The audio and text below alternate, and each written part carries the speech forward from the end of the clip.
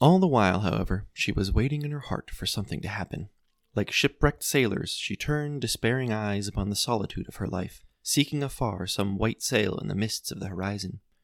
She did not know what this act of fortune would be, what wind would bring it, towards what shore it would drive her, if it would be a rowboat or an ocean liner with 3 decks, carrying anguish or laden to the gunwales with bliss. But each morning as she awoke, she hoped it would come that day. She listened to every sound, sprang up with a start, wondered that it did not come. Then at sunset, always more saddened, she longed for the next day. This is the explosive story of the Karamazov family. The seed of depravity and sin that was in their father was the only thing the brothers had in common.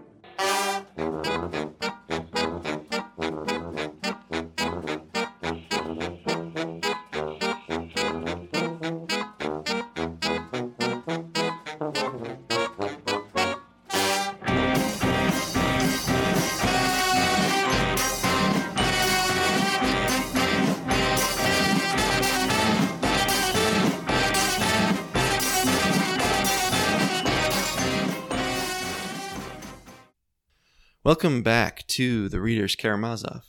We are your hosts, the Bastard Sons of Hegel. I'm Carl Bookmarks. I'm Friedrich Peachy. And I'm Soren Rearguard. Welcome back, listeners. We're glad to have you here with us. We're glad to be back at full strength after a week off for Friedrich.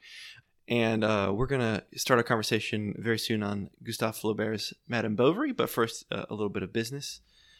As always, you can follow us on social media. We're on Twitter at The Readers K. We're on Facebook, facebook.com/TheReadersKaramazov. You can find our episodes on Apple Podcasts, on Spotify.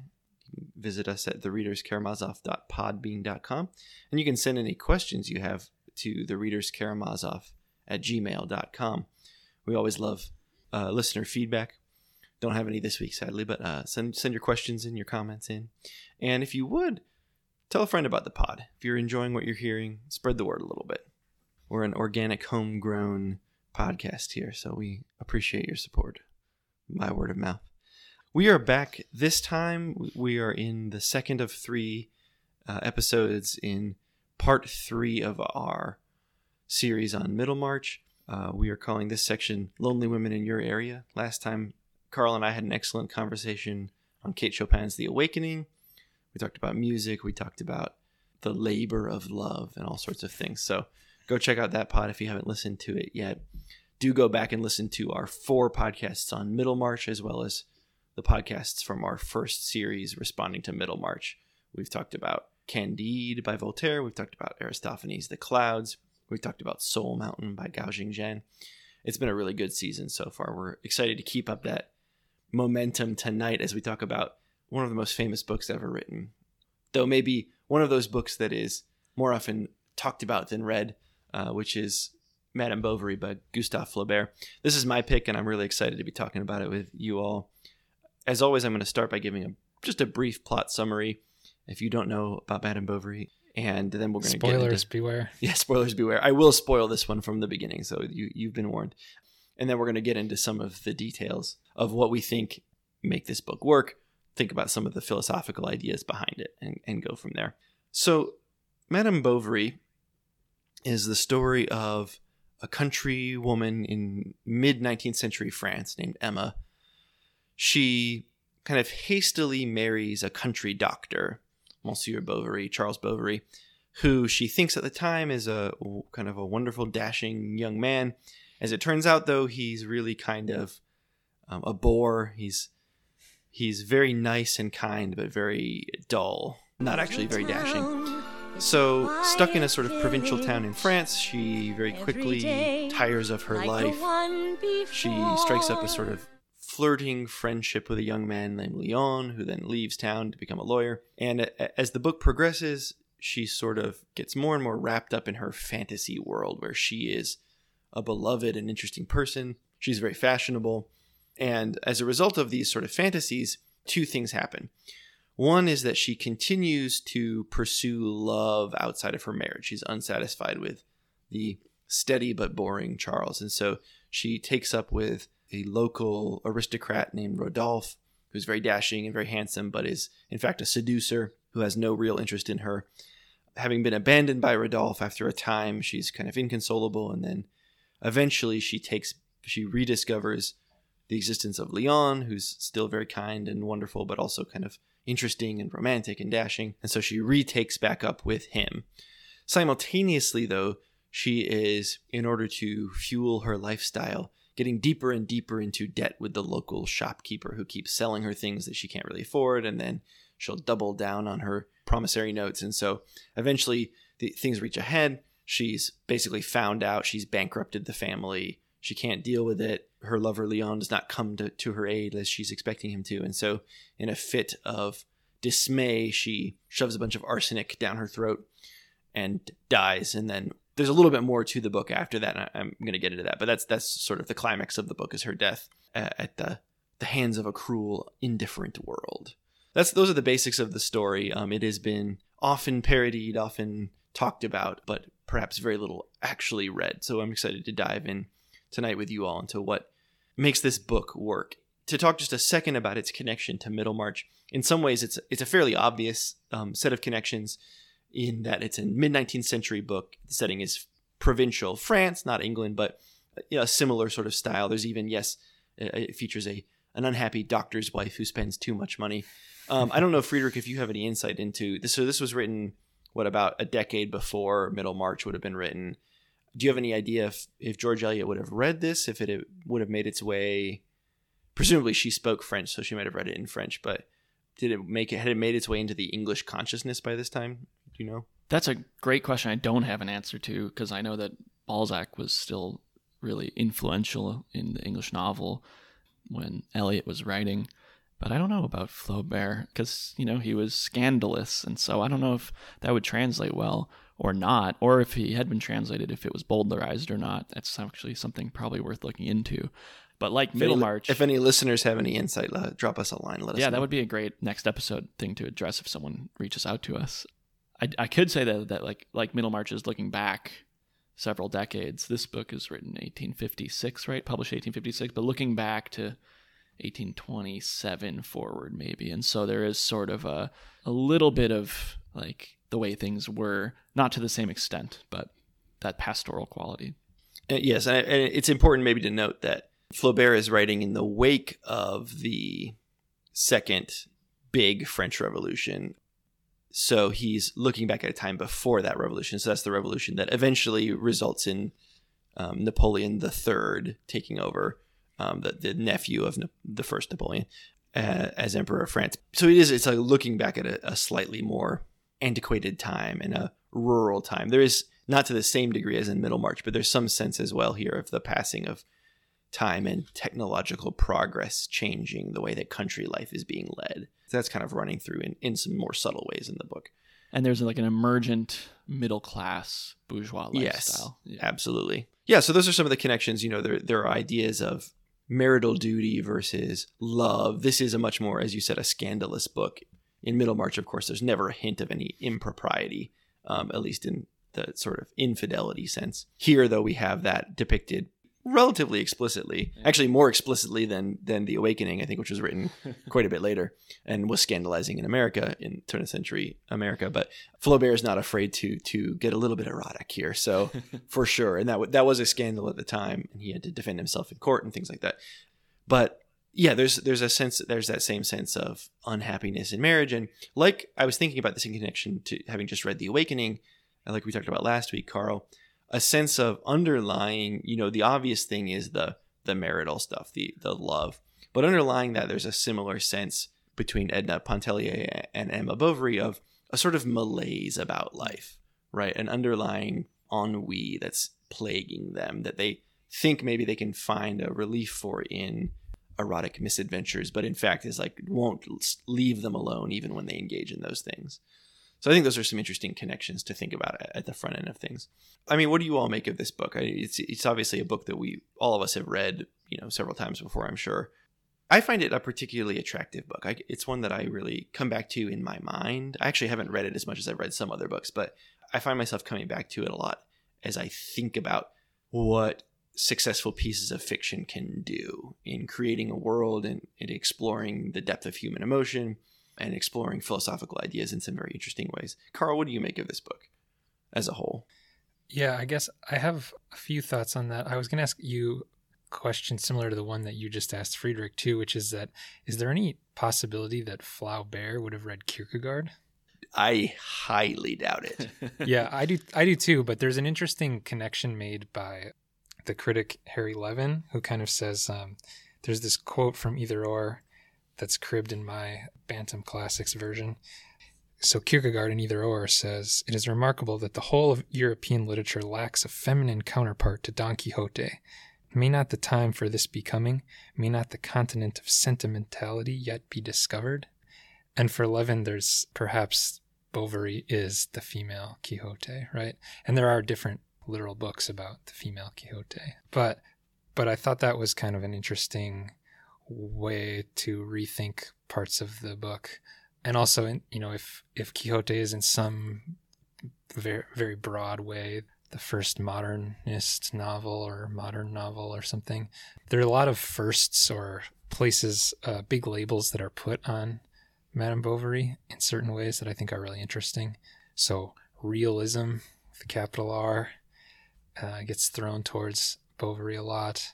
Even a certain kind of modernism, if certain parts of Henry James are certainly modernism, a lot of those parts come from this turn away from a novel exploring the important characteristics and virtues of either a tragic or comic hero or heroine. What makes them virtuous in quality is totally like denuded of Madame Bovary, right?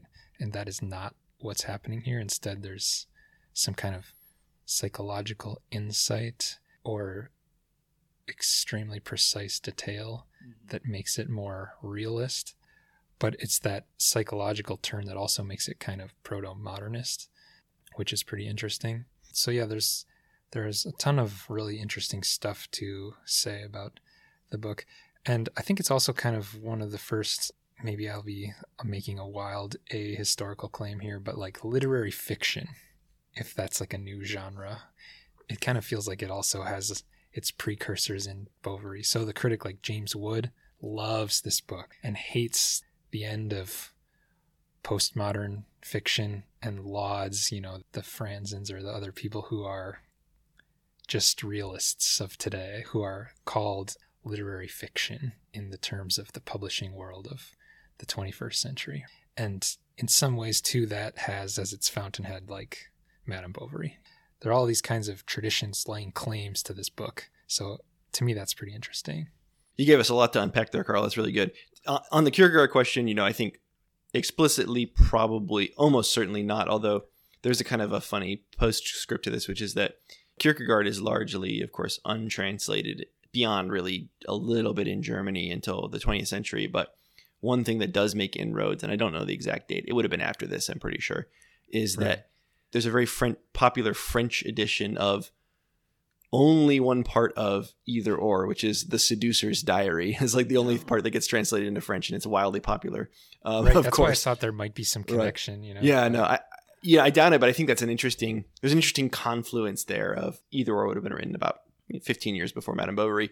So there's that sense of like, maybe there's something in the air here that Flaubert is picking up on and realizing like it's time for a female Quixote, which I think is it's obviously a very big comparison point for this book, is thinking about Don Quixote. We could unpack that a little bit more later, but yeah, I think that's a really fascinating point. I also like your point about this book as a sort of fountainhead for a particular brand of realism, or whatever we want to call it. Literary fiction, I think, is good in that it's a little bit more self-consciously artistic than something like Middlemarch. Although there are moments in Middlemarch, certainly the Pure Glass, where she's thinking through these issues of, but I would say, to paint in some very broad strokes here, since we're going to do that, English realism in the 19th century tends to be a little bit less self-conscious. It's a little bit more plot-oriented and a little bit less psychologically oriented or something. And so something in Flaubert is maybe anticipating somebody even like Dostoevsky, who's going to come a little bit later, in that there's a rich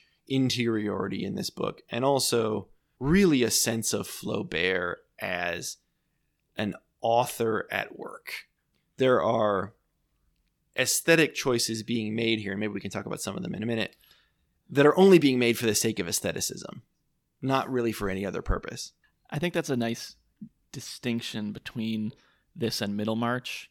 If they're both celebrated for getting to the interiority of the provincial life and provincial people and representing a kind of psychological realism for Middlemarch that's indelibly connected to the social reality around it. In this one, it's like the psychological realism it's not a narratorial character expounding upon all the connections they make in their social lives and how those affect them, but it's like the pointed, as Carl mentioned, like anticipating literary fiction, the pointed sentence level single observation about a person that really just captures them. And it does that in ways that are really highly physical for a book that's so interior. Some of the physical details are really incredible. And like, for instance, this one doesn't really reveal much, but when Emma's at the ball, she's eating a maraschino ice. I'm only reading this because it's exemplary of his prose style, and this is a translation from Francis Stigmuller. He writes, "She was here, and around the brilliant ball was a shadow that veiled all else. She was eating a maraschino ice at that precise moment from a gilded silver scallop shell that she was holding in her left hand, The spoon was between her teeth, her eyes were half shut." Like, it's so overly precise, and yet it doesn't feel like it's unbearable to read. It just like locates you in this exactness that seems cinematic to me. And we've talked about books that are cinematic, but in a much different and much more imagistic way than something like Middlemarch. Again, maybe we should talk about this aestheticism of Flaubert. It becomes, and the critic Eric Auerbach calls it a kind of mysticism as well. It's an asceticism, an aestheticism, and an aestheticism, right? Where he spends, famously days composing one page and writing and then pairing it away to the mat juste, right? The perfect word, the perfect phrase, the perfect sentence. And for Auerbach, he believes that the truth of the phenomenal world is also revealed in linguistic expression. This is a theory, mystical in the last analysis, but in practice, like all true mysticism, based upon reason, experience, and discipline, of a self-forgetful absorption in the subjects of reality, which transforms them and permits them to develop to mature expression. And so you get this sense of like Flaubert needs to, like a alchemist or something, distill down to the quintessence every 5 pages he writes down to 1 page or 1 paragraph. And for the time, he's not a Balzac or a Stendhal, right? He's writes like 5 books maybe, and this is his first one, right? And way different than the like 1 a year of or whatever. Balzac is extremely prolific, yeah, for sure. As like no one has read all of Balzac, right? So yeah, it's an important part of what we're getting and what Friedrich just described. That I like the Stigmuller translation too. Like there's a lot of that just intense ornateness, and so you get like you get a certain forerunner of like a Poe and Nabokov, right? Nabokov also loves Flaubert, but I wouldn't call those people realists. They're like ornate style purple prose kind of writers, which I like, but at some point that parted ways with the James Wood literary fiction, which is very, they walked into the room was bare, the room was silent, he touched her arm, it's just so it's almost like he's almost at the fountainhead of 2 different streams of writing. I want to, can I just draw our attention to another passage? This is on the very first couple of pages of the book. This is wonderfully absurd description of young Charles Bovary going to school for the first time and the hat that he wears with him at school. So this is the I'm reading out of the Eleanor Marx Aveling translation. This is such a lovely passage. "It was one of those headgears of composite order, in which we can find traces of the bear and the coonskin, the shako, the bowler, and the cotton nightcap. One of those poor things, in fine, whose dumb ugliness has depths of expression, like an imbecile's face. Ovoid and stiffened with whalebone, it began with 3 circular strips. Then came in succession lozenges of velvet and rabbit fur, separated by a red band. After that, a sort of bag that ended in a cardboard polygon, covered with complicated braiding, from which hung, at the end of a long thin cord, small twisted gold threads in the manner of a tassel. How do you even... Can you even picture this hat as it's being described to you? It's so bizarre and like multi-variegated and just absolutely strange. And it's like you're pointing out, Carl, this is not tethered to reality. And so I think calling it realism like really does it an injustice in some ways. Mm-hmm. This is, to me, is pure aestheticism. This is Flaubert saying like, what can I add now to this bizarre hat? And so even though there is, you're absolutely right, there's a distilling that's going on. There's also room for the absurd, for the incongruous. It's not a perfectly stripped down, oiled machine like some literary fiction, as you're kind of pointing out, is. It's this stuffed fullness to it as well. Yeah. I think of when they're making the jellies on the street, or like they make the jams that they have to be then put on the sidewalk to cool. And that detail's not really relevant to character development in a way that, like, if you're paring down your literary fiction to a Carver-esque level, it needs to be, there for a reason. But like and maybe it is, but there's just like these mounds of pink jelly on the sidewalk. Wonderfully evocative. There's all this wonderful descriptions of stuff. And so when you do the plot outline, or like I've talked about this book with a few people and they're like, oh, it's so depressing. It's just like a woman has 2 affairs and dies and kills herself, but it's like the book, like reading it sentence by sentence is like so lush and filled with like a love of things that I can't be depressed when I read it. I find that sensuousness is kind of everywhere. And there's an interesting connection that's, I think, conscious on Flaubert's part between the style and the sort of stuff as character in the book and the outcome. So even though he's a realist and even though he's like an aesthetician in some way, there's also the didactic quality of the book too, where there's a clear sort of send up of the young bourgeois, or whatever specific upper middle class you want to call them. They're not in their pretensions and in their striving for certain sensuous experiences. They're not doing enough. They haven't achieved anything. There's no value or goodness that they've gained. It's similar to the Quixote figure who, by reading 1 million books, has become like insane, not really, really smart. I had a question. So because I think there's a really fine line that you're getting at, which I like. What was the Auerbach comment on language again? I believe you're referring to this. He believes that the truth of the phenomenal world is also revealed in linguistic expression. I love that you brought that in and then mentioned the sort of thinginess as it's connected to the bourgeois world that he's depicting, because there's like the fine line I'm talking about is the power of like linguistic expression to represent someone's inner psychology, and you have to be able to like you said, spend a day writing a paragraph to get to that, but then also to represent your external world in those terms. It's like this push and pull, and it's playful but serious. Soren asked why we are reading this. What do we think of the whole book? And I agree with both of you that there's this really powerful energy in the prose that just makes you want to keep reading and you enjoy it, regardless of how depressing some people find it. And the capacity for the author to capture something in linguistic expression, I think, is of central concern to the characters as well. For instance, this is one of those books that we could always just, each of us could each saying, for instance, and pull another quote out because it's so enjoyable to read. But after Rodolphe Boulanger and Emma have a falling out and she's pleading with him to take her back, he is unable to understand her language as serious because he's heard it from so many loose women, as this translation has it.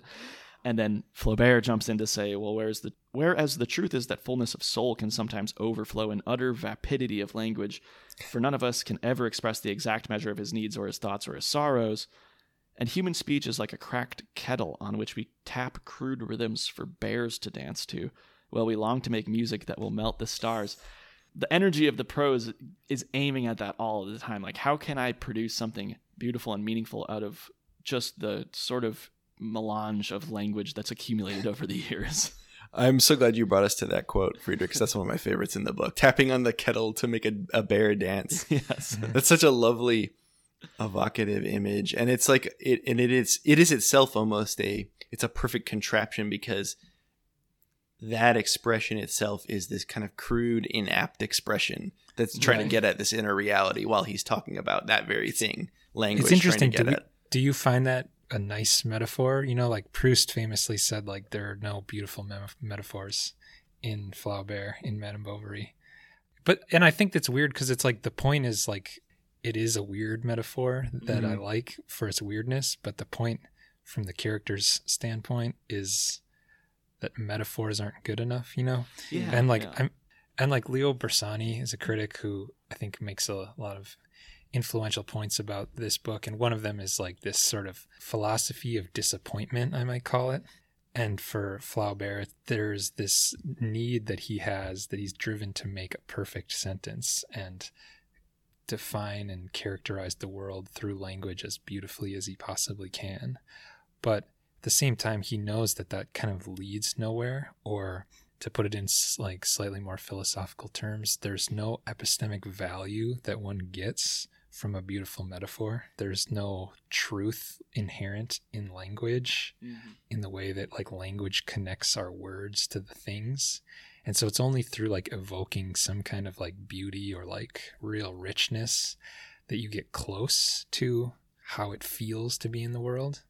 But you can sense that Flaubert is like a real pessimist about how much language can describe anything. And that passage is kind of the crux of that point in the book. It's just a really weird and interesting point to have as someone who spends their like whole life wanting to write beautiful books, is to just be utterly depressed and disappointed with the shortcomings of that project. And like, if people have read the Sentimental Education, you know, that's the same thing too.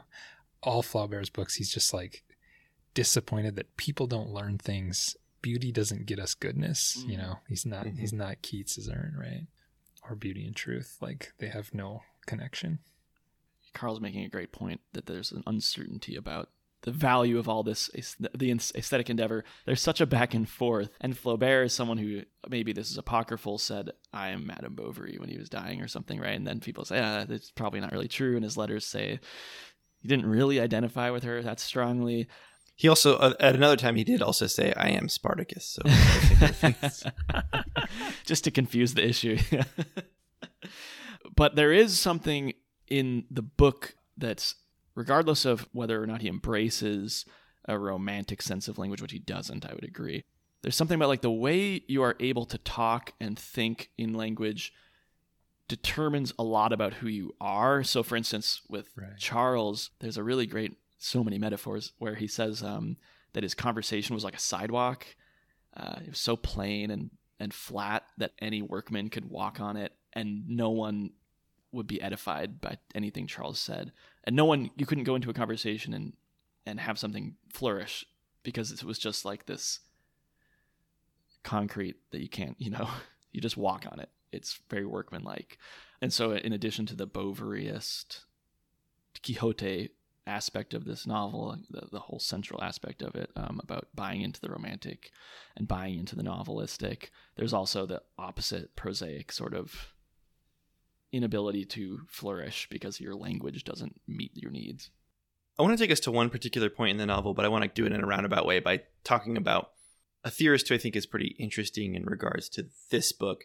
And that's René Girard, who's maybe best known as sort of a religious anthropologist of this idea of the scapegoat. But his first book is actually a book of literary criticism called Deceit, Desire, and the Novel. And in it, he comes up with this basic difference between what he calls romances and then the Romanesque, right? So romances are a form of literature that sort of, gets high off of its own supply, that like buys into the romantic notions of what it's seeking to do. And then the Romanesque to him, which is typical of the actual great novel, is distinguished by its criticism of that approach, right? And so for him, of course, this starts with Quixote, but then Bovary, I think, is also important in this idea of a sort of self-criticism of the romantic notions that, and this is, we think about this in the modern day as well, right? Like, literature can change your life, right? It makes us better people. It makes us more empathetic. And there's something that I think at least one strain of great authors, I'm not going to claim that all of them do this, but one strain of great authors are attuned to is the fact that it's actually a little bit more complicated than that.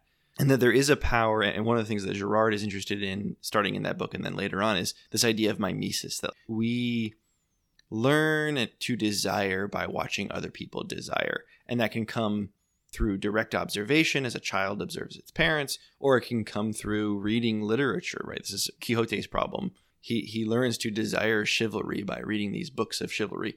And in the same way, Madame Bovary comes to desire this fine, sensuous life by reading these romances. And for Girard, the great authors are doing is always interrogating that idea of mimesis. And I say all that to take us to a moment really late in the book of this really strange, to me, use of language by Flaubert. This is after Emma has died, and Charles is like starting to mourn her. Flaubert says at one point that he has become corrupted by her, but he sort of catches her disease of sensuousness. And this is how Flaubert is describing his mourning process. The aromatic herbs were still smoking, and spirals of bluish vapor blended at the window with the entering fog. There were few stars, and the night was warm. The wax of the candles fell in great drops upon the sheets of the bed. Charles watched them burn, straining his eyes in the glare of their yellow flame. The watered satin of her gown shimmered white as moonlight. Emma was lost beneath it, and it seemed to him that, spreading beyond her own self, she blended confusedly with everything around her. The silence, the night, the passing wind, the damp odors rising from the ground. This is like the music video to Total Eclipse of the Heart or something, right? Like, it's like wax dripping everywhere. It's like this super lush, kind of grossly moist atmosphere. And this is totally foreign to anything that Charles has felt or done in the book before, right? You're absolutely right, Friedrich, to that point. He's like so plain that you can just walk upon his speech, right? And nothing will be disturbed. And here he's succumbed to the temptation, to this seduction of sensuousness.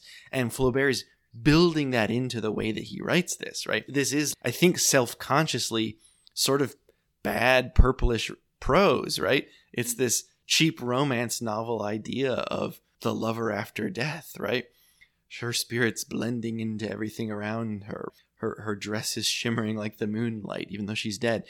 He's pointing us to the way in which the language of literature itself can bend our will its way and can seduce us into a distorted understanding of the world. Yeah, and I think the novel sort of cuts two ways along those lines. Like, on the one hand, what makes Emma Bovary somewhat of a heroine is her desire for more than what a certain level of reality or linguistic reality for Flaubert can easily give us or quickly allow us to consume. So that want is in itself somewhat heroic or maybe pyrrhic to have, but then confusing that want with any expectation of ever getting it in any serious way is real foolhardy, and so quickly becomes a bit mock heroic right away. It also is, again, as another fountainhead, it's the reason why the literary fiction model, when it becomes purple prose, is considered bad, because we've accepted our own delusions rather than our need for something beyond our immediate wants. I like what you're both saying and think that the idea of like language and literature kind of jerking you around a little bit, not that violently, but as you were both saying, married in this with the sort of economic realities that allow you to have those dreams. And that's obviously the other aspect of Madame Bovary's problems, is that she's also doing all that spending because now she has these goods available to her from, around the world that weren't available to her 20 years ago if she had been born then, or 40 years ago. And there's a great sort of emphasis of that marriage after Léon promises not to see her again near the end of the book. And it says that he gave up his romantic dreams to become a head clerk. And then Flaubert writes, "There isn't a bourgeois alive who in the ferment of his youth, if only for a day or for a minute, hasn't thought himself capable of boundless passions and noble exploits. The sorriest little woman chaser has dreamed of oriental queens. In a corner of every notary's heart lie the moldy remains of a poet." which maybe, ouch, that rings true. No, but there's like the promise of everything to you now as the economic world is opening up in addition to your literary worlds. I think there's absolutely a resonance here that you're picking up on, Friedrich, between the idea of managing a household budget or fiscal responsibility and literary responsibility. And something that Carl was pointing out before is that part of what animates this book is the tension between those things. On the one hand, you have these characters who are very responsible with their money and their words, and they're kind of either odious or just laughable, right? You have Leroux, the shopkeeper, who's really kind of a villain. He's deliberately manipulating these events so as to make as much money as possible and doesn't care that he's ruining Madame Bovary in the process. Or you have Hamai, the pharmacist, who's probably my favorite character in the book, who I want to talk a little bit more about, who has aspirations to be some sort of great person in the Enlightenment mold, but in fact is just out for his own gain and is very interested in making the books balance. And so you have like those characters, and then you have this extravagant soul of Emma Bovary. And I think, Carl, one thing that you're absolutely right about that I want to be careful to emphasize is that even though Flaubert has a critical eye on these passions, I think he is still drawn to them. And it's probably better to be, from his perspective, probably better to be Emma than it is to be Hamai or something, right? Oh, yeah. And in the same way, and that's another connection maybe back to Don Quixote, right? Don Quixote, even though he dies insane and, is very much ridiculed throughout the book, he is such a compelling character, and his vision of life is so much better than those of the people around him that you can't help but be drawn to him. And I think that Emma's exactly the same way, right? There's something so attractive about her vision of the world. And I think that Flaubert is attuned to that tension. Like, you can't actually live a life that way, right? You can't live a life like Emma, because then you end up ingesting arsenic. But at the same time, like, is it worth living life like a Leroux or like a Hamai? I'm not sure. And then that plays itself out. I think you're right at the level of language as well. There's that struggle in the book between a sort of plain spokenness, sort of straightforward descriptiveness, versus then these flights of fancy, this, I might call it like a literary prodigality, the desire to just sort of spend it all in one go. And I think that tension is something that Flaubert is trying to balance throughout the book. Yeah, and I think in his later novels, right, he gets more and more drawn to just like a prose poem style or something we might call it, as ornate and as sensuous as he can be. He remains drawn to that impulse. And again, back to Bersani, he ties like Flaubert to sort of Beckett in a lot of ways, and there's that same tension in Beckett. Throughout all of his career, he's writing shorter and shorter things and trying to pare away any beauty, really, or any length from his sentences, but they remain like stark and still and crisp and beautiful in some way. And there's, I don't know, to be maybe overbroad, there's like that transcendence, the yearning for it in Emma Bovary. And like for Flaubert, it can't help but seem a bit ridiculous to want that, but it also can't help but seem less ridiculous than a Charles Bovary, right? Or these other characters who sort of walk through life without any real attunement to that need for transcendence. It's one of those books that maybe you two feel differently, but I'm hard pressed to find a character in the novel who you're supposed to like be. Like sometimes we talk about in Eliot or in Trollope, other 19th century novels that we've read, often English, that there are characters who are sort of models for good behavior, and that's not what this book is doing, I don't think, at all, right? We're in, like, as you're both pointing out, we're in tension between these different directions at all times, but we're never like, and then there's the good farmhand who shows you the value of honest work or something like that. Right. Like even in Candide, we're supposed to be in line with some of these characters, sure, or along for their ride and their viewpoints, but we're very clearly not meant to view the world just as Emma Bovary views it. And that speaks to, Flaubert's skill in clearly conveying that, but not making you instantly uninterested in the whole book. Nor do you hate the characters. Right. And I do think that kind of can play itself out sometimes, where that's part of, I guess, why people like Franzen, this notion that we're just looking at interesting things and not meant to find any didactic models for anything in any of our fiction, that kind of comes from Flaubert in a way, because that's just part of his worldview. Like, he's just doesn't think human learning is going to get anywhere ever. Franzen was willing to say, like, no, some things are better than some other things, and you can learn some things, and fiction can help you learn things. So that's what a correction is, and the corrections or whatever. People were once again attuned to that, right?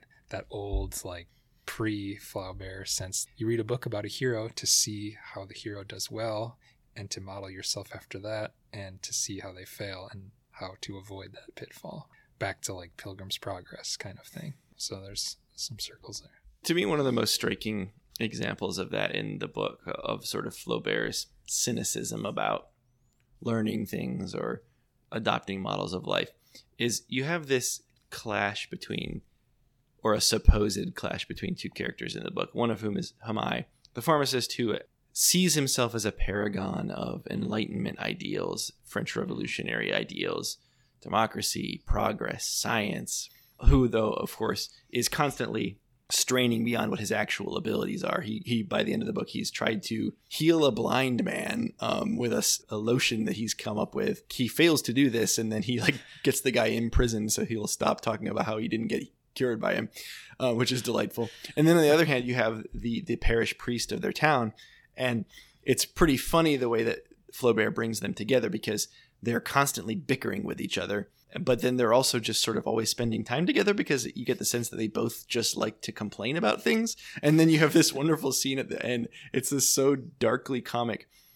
They've said, okay, we're going to stay up with the body. We're going to watch the body of Emma after she's died.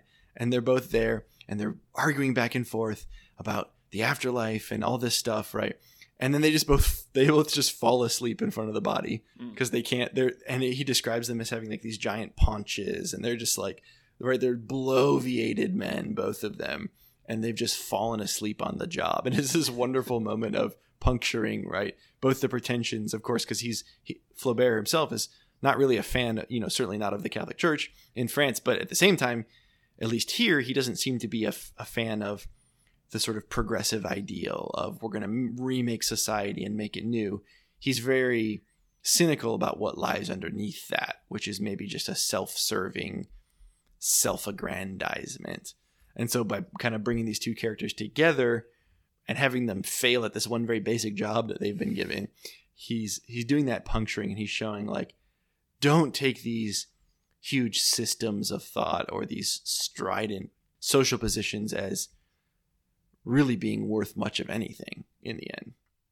That reminds me a little bit of his later novel, Bouvard et Pécuchet, which I think we've talked about off air, in which these two men inherit some money and then go live and pursue every branch of knowledge and just flounder their way through it and fail at everything they're doing, and they never learn anything. And it's sort of like a Candide-esque narrative tale. So do we make anything, I guess if I'm trying to draw out this claim that the book has something to say about the like failure to ever sort of fulfill one's desires, is that claim like supported or denied by the fact that there's a second affair and it's with the person that Emma originally wanted to be with, Leon, and this doesn't work? But I mean, people have claimed that those scenes of them, like seeing the opera and Emma's passion and there's something that actually does feel fulfilled, if anything, in the book. So maybe there's like a puncturing of this idea that the bourgeois tastes don't lead anywhere. Perhaps they do in some of these moments. It's precisely when this original desire is in fact met in some way, and there is some fulfillment there. Well, or is that not true? I'm not sure. I would push back at that, because even the example of the opera, like they leave unfulfilled because they don't see the end of the opera, and they're supposed to go back and see it, and they don't. And that actually reminds me, you brought up Kierkegaard at the beginning, Carl, and it does make me think about his book Repetition, or written by the pseudonym Constantine Constantius. And in that, Constantius describes this really wonderful feeling. He goes to Berlin. He spends a time there. He has a wonderful time. He goes to the theater. He loves everything. And then he comes back at a later time and tries to recapture all of those things. And he can't do it. It doesn't work. It fails him. This repetition fails. And there's something to that, I think, even in the actual affair with Leon, that is sort of a debasement or an unfulfillment of the original vision, which is like, it's almost sweeter, I think, to Emma to have that unfulfilled romance with him as someone who is sensuous in the way that she is sensuous and romantic in the way that she is romantic. And I mean that sort of in a capital R romantic sense, alive to the sensations of the world, willing to be porous to those great feelings that you might be able to have. And Leon is sort of a sympathetic fellow traveler with her in that.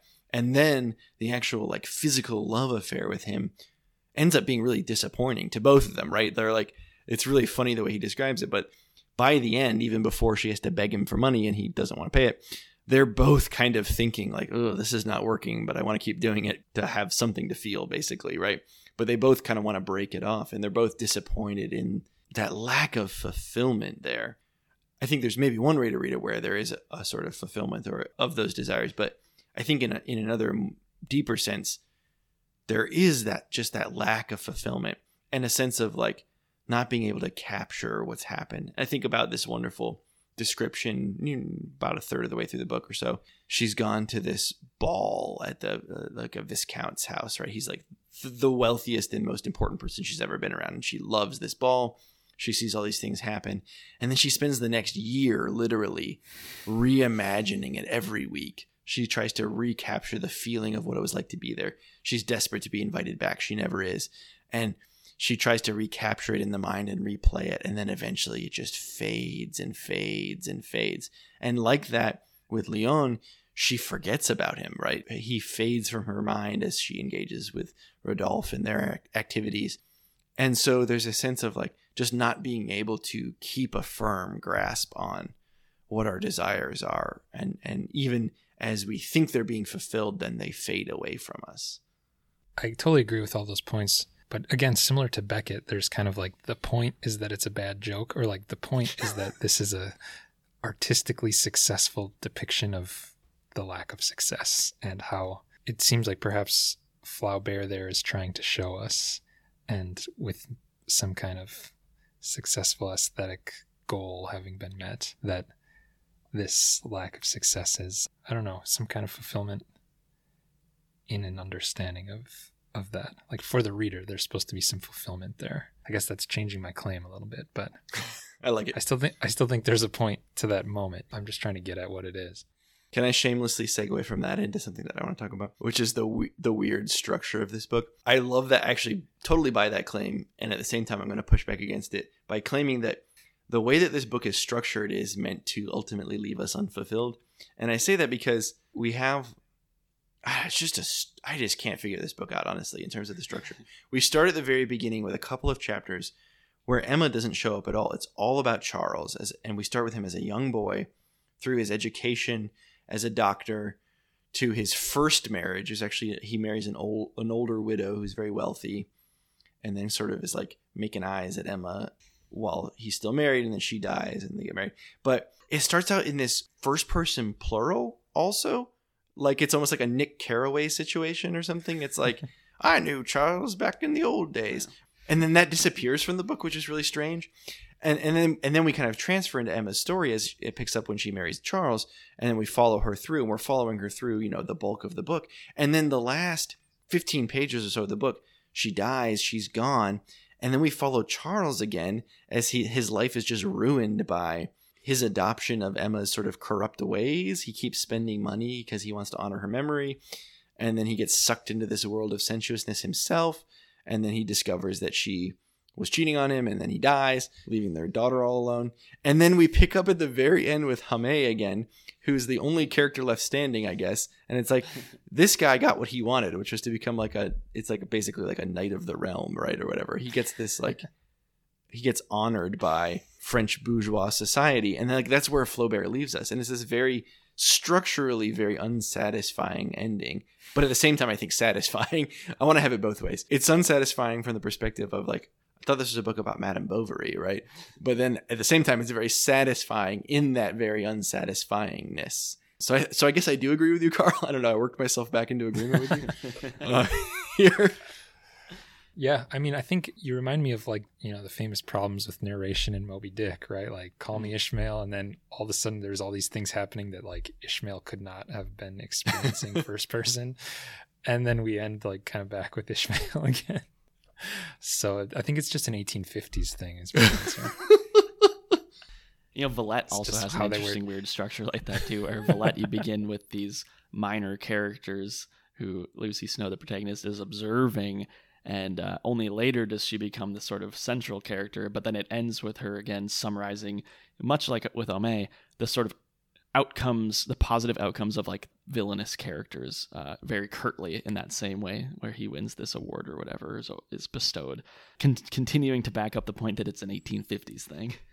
We need to do our 3-way 1980s cage match here. I'll take Moby Dick, Friedrich will take Villette, and I guess Soren's got Madame. Moby Dick would clearly be the mankind of that cage match. Madame Bovary's the Undertaker. What about the Mr. Sacco on Mankind's hand? Yeah, I mean, that's the harpoon, baby. From hell's heart, Mr. Sacco stabs at thee.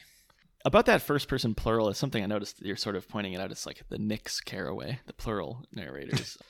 We were in study hall when the headmaster entered, and this ill-dressed boy comes in, and as that's happening, there's also this interesting, every few pages, like quotation of like idiomatic expression, as if you're all part of this same observing society. They all get into the room and they throw their hats against the wall because that was how it was done, in quotes. And then someone's father-in-law dies and went into textiles, as if that's just like, there are these like phrases that come back. And I think there's one where his mother, they like went to see her die, but it's not actually dying. It's just her being ill or something. And there's these returns to a weird idiomatic French, which I'm reading this in English, so I don't know what it's referring to. But that goes away. And I feel like that's part of the we narration style, that it's social in some way. And you're in the language of everyone. And then at the end, you kind of return to that, I guess, with Homais. Like, I think there's something there. Okay, this is maybe a slightly related point, but Homais, I noticed several times, is Flaubert goes out of his way to say that he's talking in English. He uses English phrases in his words, and so there's something of that. Like, it's almost like he's trying to set himself apart from the crowd. Like, he's using these cliched phrases, but they're in another language, so they're not cliche. So it's okay. I guess what I was thinking is at the end, it just isn't with Homais. The authorities treat him considerately, and public opinion is on his side. That he has the people with him. The we has gone to him. They've returned. Yeah, we've come full circle. But I agree about the structures. It's odd, and that's part of what makes it compelling. In a letter, while he was writing this, Flaubert famously told someone that it would be beautiful to write a book about nothing, a book that like leans on nothing, and therefore whose like purpose is almost invisible. The connection to Beckett there is kind of obvious with the nothing. And I do think that's an important feature of the book. And like I was saying too about sort of literary fiction of now, it's sort of looked down upon to have content. It's sort of looked down upon to suggest that literature should teach us something. And that kind of, that feeling, that sentiment comes a lot from Flaubert. Emma Bovary is a person who we are meant not to try to learn lessons from her behavior and her insights and her ways of reading literature, right? There's some kind of clear knocks on that whole school of didactic thinking about art. And I think Beckett did something interesting with it, the nothingness. But then as we read a lot of philosophical novels, right, or like the Brothers Karamazov, there's certainly a something to the content of a lot of these philosophical novels, or philosophical art. It strives to knock down something of that claim about nothingness. So I like both sides, I guess. And I think you can even read, like we've been trying to do, a somethingness to the book and the structure. Well, I think that fundamentally ambiguous or ambivalent point you've made, Carl, is a good place to wrap up our ambivalent thoughts about this quite ambivalent novel. It's a really if you've never read it, it's a really wonderful read. Obviously, it's one of those books that are so famous that maybe you think you don't need to read it or it's not worth reading, but it's famous for a reason, right? It's like Beethoven's Fifth Symphony or something, right?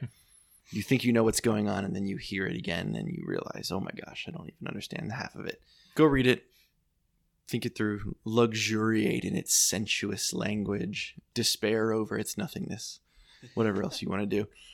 We'll be back next time with our final installment in Lonely Women in Your Area. This is Friedrich's pick, but I'm very excited about it. It's The Mayor of Casterbridge by Thomas Hardy. I'm deep into it. I'm enjoying it. Thomas Hardy, the bad boy of Victorian literature, sort of the Andrew Dice Clay or something of his time. The Tom Hardy of his time. And now martial law is in effect. Return to your homes. Hold your families close. And wait. He says to George Eliot, "You were merely adopted the provinces I was born in." I apologize. That was good. That was really good. That's a lovely, lovely voice. We'll be back. I'm finding it to be a gripping read in many ways. I'm really enjoying it. So much carnage, so much venom. It's going to connect again in some pretty obvious ways to Middlemarch.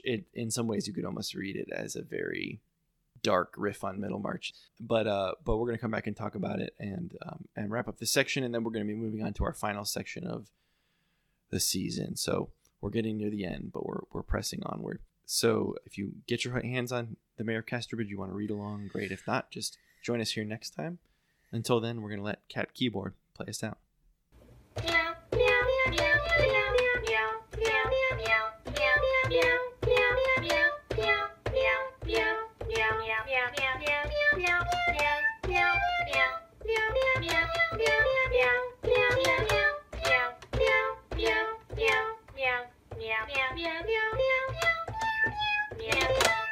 Oh, those Russians.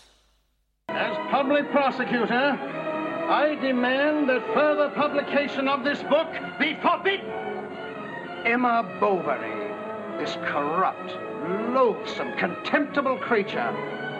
Emma Bovary, this woman of insatiable passions. Emma Bovary, this monstrous creation of a degenerate imagination.